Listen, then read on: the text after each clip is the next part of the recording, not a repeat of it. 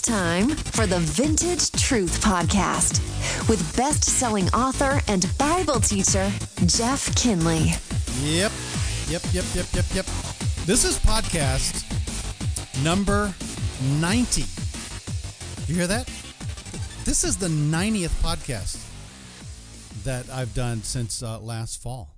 It's hard to believe. 90 different incredible, power, truth-packed episodes talking about the incredible truth that God gives us in His Word and how it radically changes our lives on a daily basis. Episode 90. Hey, I posted here a little while back that, speaking of podcasts, we have 30 different countries, people from 30 different countries that are listening into the podcast. But more importantly is the fact that we need to keep doing these podcasts, and we are just about out of space in terms of storing these podcasts and making them available to everyone who wants to scroll through, because there's so many different great topics that we've covered on this thing, and we need to continue to add to those, obviously week by week, but we're running out of space, and so we need to purchase some more memory online so that we can keep these podcasts going. And so if you'd like to contribute towards that, it's a total of about $250. And we've had some money be that have been contributed to that, but we still need about close to $200 to make that happen. So literally, at the end of this series, we're going to be out of space. So I need some people just to step up and just say, hey, I want to support you. This will last for like almost a year, I think. It'll be a year's worth of podcasts in terms of the amount of space we'll be buying. I mean, it'd be great if we could just go ahead and buy unlimited space. It's not that expensive, but $250 is a lot of money. Understand? But if we all come together, then we can make this thing happen. Also, I just want to give a shout out to some of the folks that are supporting this podcast ministry on a monthly basis. I broadcast a little while back about I'm looking for a team 8. In other words, some people that would come along and just say, hey, Jeff, you do 8 podcasts a month. I'll give $1 a podcast. So that's $8 a month.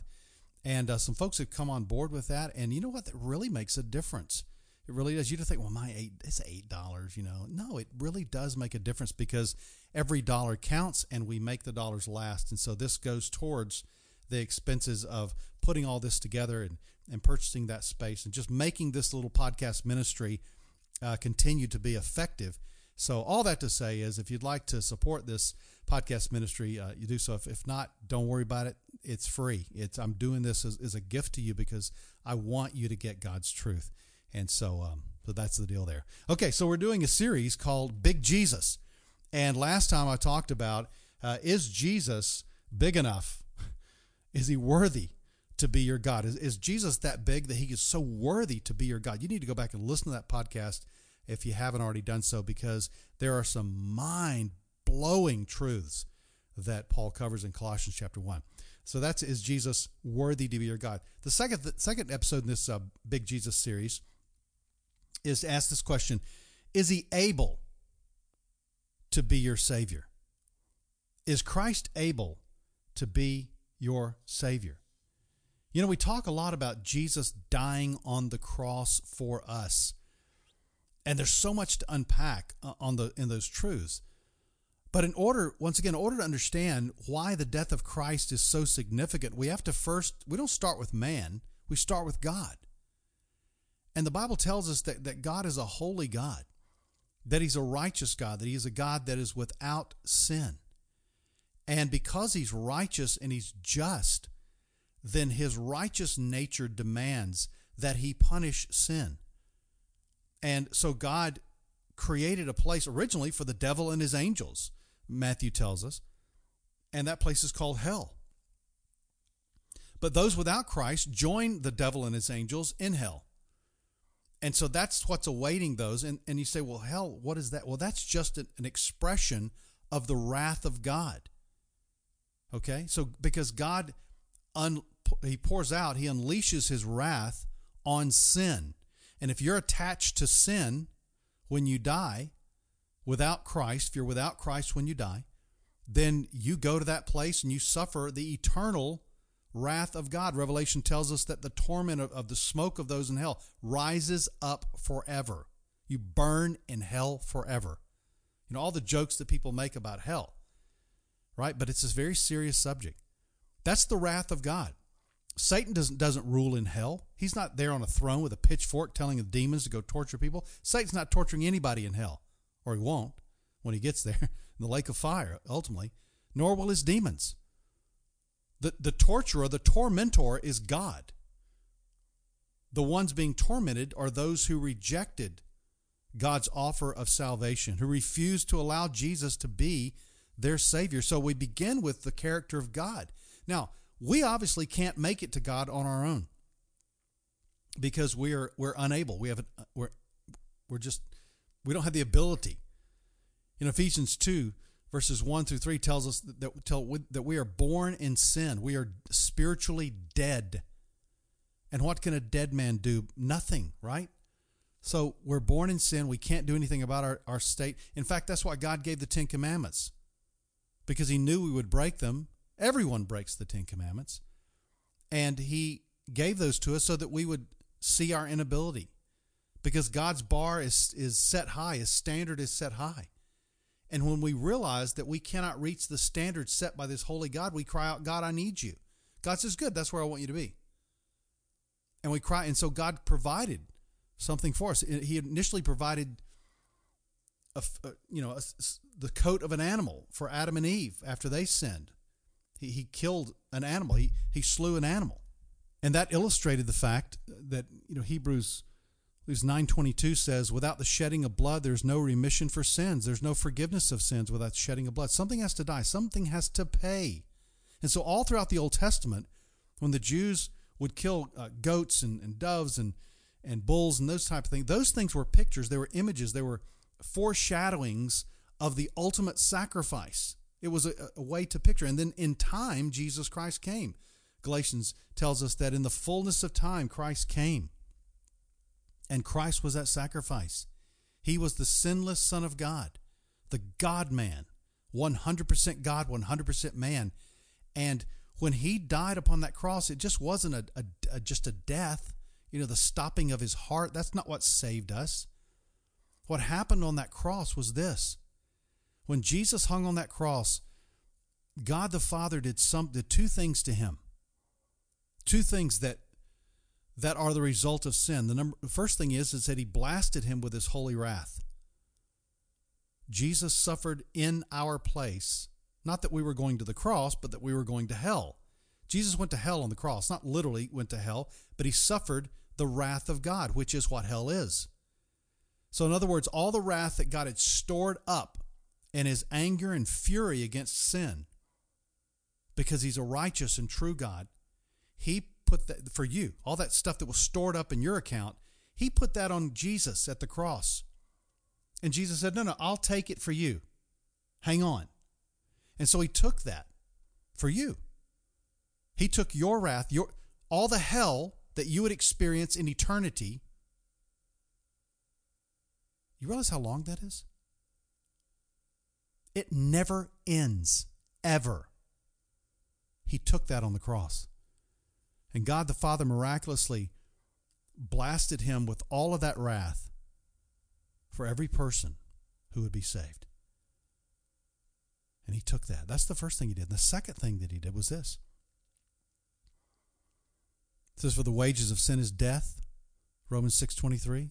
Death in the Bible always means separation. What we earn from being sinners is separation from God.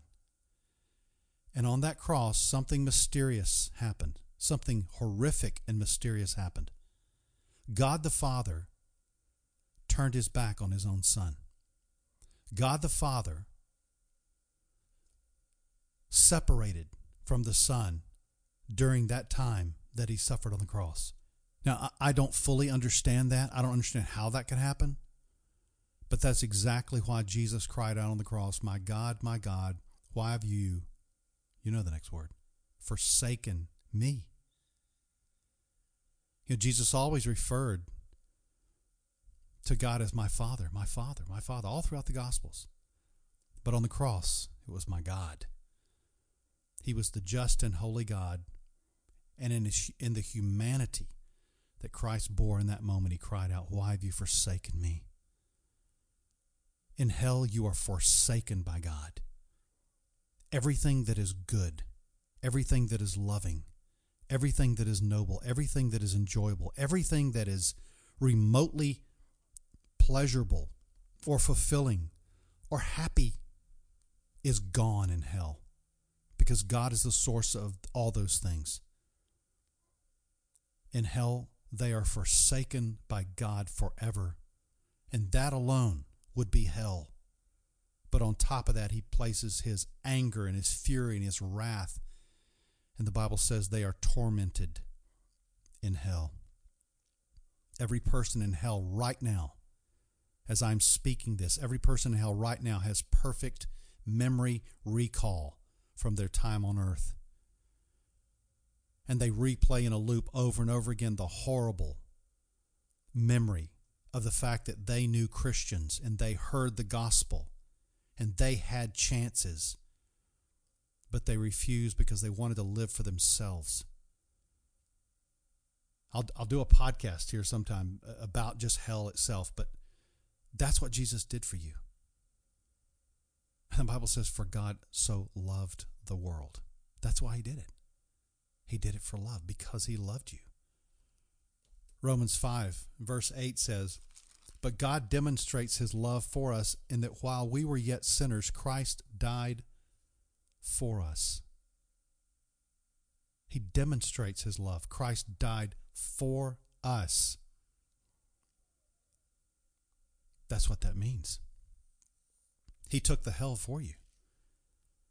So how did God the Father respond to Jesus' offering of himself on the cross? Well, at the end of that time, Christ cried out, "It is finished." It's a Greek term, tetelestai. It's actually an accounting term. It's a business ledger term. Jesus said, the account is now paid in full. Paid in full. Wow. And the Bible has a very unique word for that. The Bible calls that propitiation. I guarantee it's a word you haven't used this week. But in 1 John chapter 2 and verse 2, it says, he himself, Christ, is the propitiation for our sins. And not only for ours only, but also for those of the whole world. That word propitiation means a satisfactory payment. It's the same. It's a Greek word that refers to an Old Testament word, referring to the mercy seat in the temple where God saw the blood of the bulls and the goats, and he forgave sins based upon that. Christ is that propitiation. He is the final payment. He is the paid in full document. That's who he is. And he did that for us. You say, well, when you say that he's your Savior, you know that he's saving you from hell, but he's also saving you towards something else, for something else, for himself. Well, what do you get out of this deal? There's so much we could talk about. Can we just talk about forgiveness of sins? The Bible says in Colossians chapter 1, verse 14, talking about his beloved Son Jesus, says, in whom we have redemption, the forgiveness of sins. So see, when we accept that payment that Christ made on the cross, God, in essence, stamps on our account with him, instead of you owe me hell forever, he stamps paid in full. That payment of hell forever is paid in full. And God's righteous demands are fulfilled. Ephesians 1:7 says, in him we have redemption through his blood, the forgiveness of our trespasses, according to the riches of his grace, which he lavished upon us. You see, when we say that Jesus Christ is our Savior, we're saying that we have received the forgiveness of our sins, and that God no longer holds us accountable for our sins. We're free. That's why Romans 5 verse 1 says, therefore, having been justified by faith, we have peace with God now through our Lord Jesus Christ. God's not angry with us. You say he loves us as sinners, but he's also angry with us because his righteousness demands that we pay for the sin that we've offended him with. But we're justified now. How about Romans 8:1? Paul says, there is therefore now no condemnation for those who are in Christ Jesus. You see, the law, the Old Testament law, couldn't save us, but it could tell us that we needed a Savior. Does that make sense? It showed us what we need, what we needed. And it says in chapter 8, verse 3, it says, what the law could not do, weak as it was through the flesh, God did, sending his own Son in the likeness of sinful flesh. And as an offering for sin, he condemned sin in the flesh in order that the requirement of the law, that perfection, might be fulfilled in us through Jesus Christ, through that death. So we gain forgiveness. We are forever forgiven. Think about that. Dwell on that. Meditate on that. When you stand before God as a Christian person, there is not one sin, not a thought, not a word, not a deed, not an attitude, not a relationship that God will bring up, because every sin has been paid for. It's all paid. It's like several years ago, I paid off a huge loan at a bank when I sold my house. And when that happens, the bank gives you a document saying that the loan has been paid in full. Why does it do that? Well, it's a matter of record. Yeah, it's a matter of law. Yeah, but here's the deal. It's to protect me. So that when I have this document from the bank that says, Jeff, you've paid off the loan in full, the bank can't, a year later come back and say, hey, we want some more money from you. You owe us some more dough. It can't do that because I've got the document that has your stamp on it that says paid in full. And I can tell them to take a long walk on a short pier. You know what I'm saying? Because I don't owe them anything. See, you don't owe any sin payment to God because Jesus paid it all. It's like the old hymn says, Jesus paid it all to him I owe. Sin had left a crimson stain, but he washed it white as snow. And when God sees you now, he sees you as cleansed. And he always does. He sees you as cleansed. He sees you as forgiven. He sees you as righteous. See, we're not just made innocent. We don't just start at zero now and we start adding up the sins again. No, we're made righteous. In fact, listen to this. 2 Corinthians chapter 5 and verse 21. This might be in the top 10 deepest Bible verses you'll ever hear, so pay attention. It says, he, God the Father, made him, God the Son, who knew no sin, to be sin on our behalf. So in other words, when Jesus died on the cross, this is hard to say. But when Jesus died on the cross, God the Father treated him like he was sin itself. And the holy hatred and wrath that God has for sin, he poured out on Jesus. But it says in that verse, on our behalf. Why in the world would you, eternal, infinite, holy, righteous, sovereign, die for me? It's like the song says, amazing love, how can it be that thou, my God, would die for me? How in the world do I figure that out? But watch this, the last part of the verse. It's why does he do this for us? Is there a purpose behind this? That he wants to be our Savior? What's him being my Savior do for me? Last part of this verse. He made him who knew no sin to be sin on my behalf, that we might become the righteousness of God in him.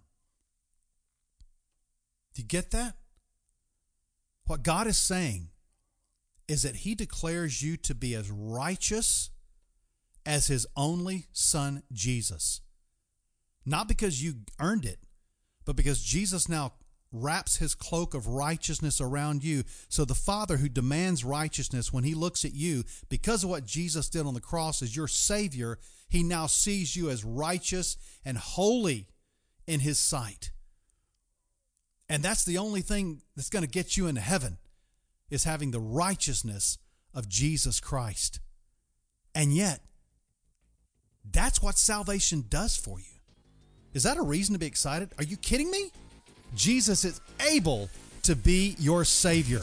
Hey, we're going to continue this incredible Big Jesus series next time on the Vintage Truth Podcast. I hope you tune in. Talk to you then. Thanks for listening to the Vintage Truth Podcast. Please subscribe and share with a friend. For more about Jeff's ministry, go to jeffkinley.com.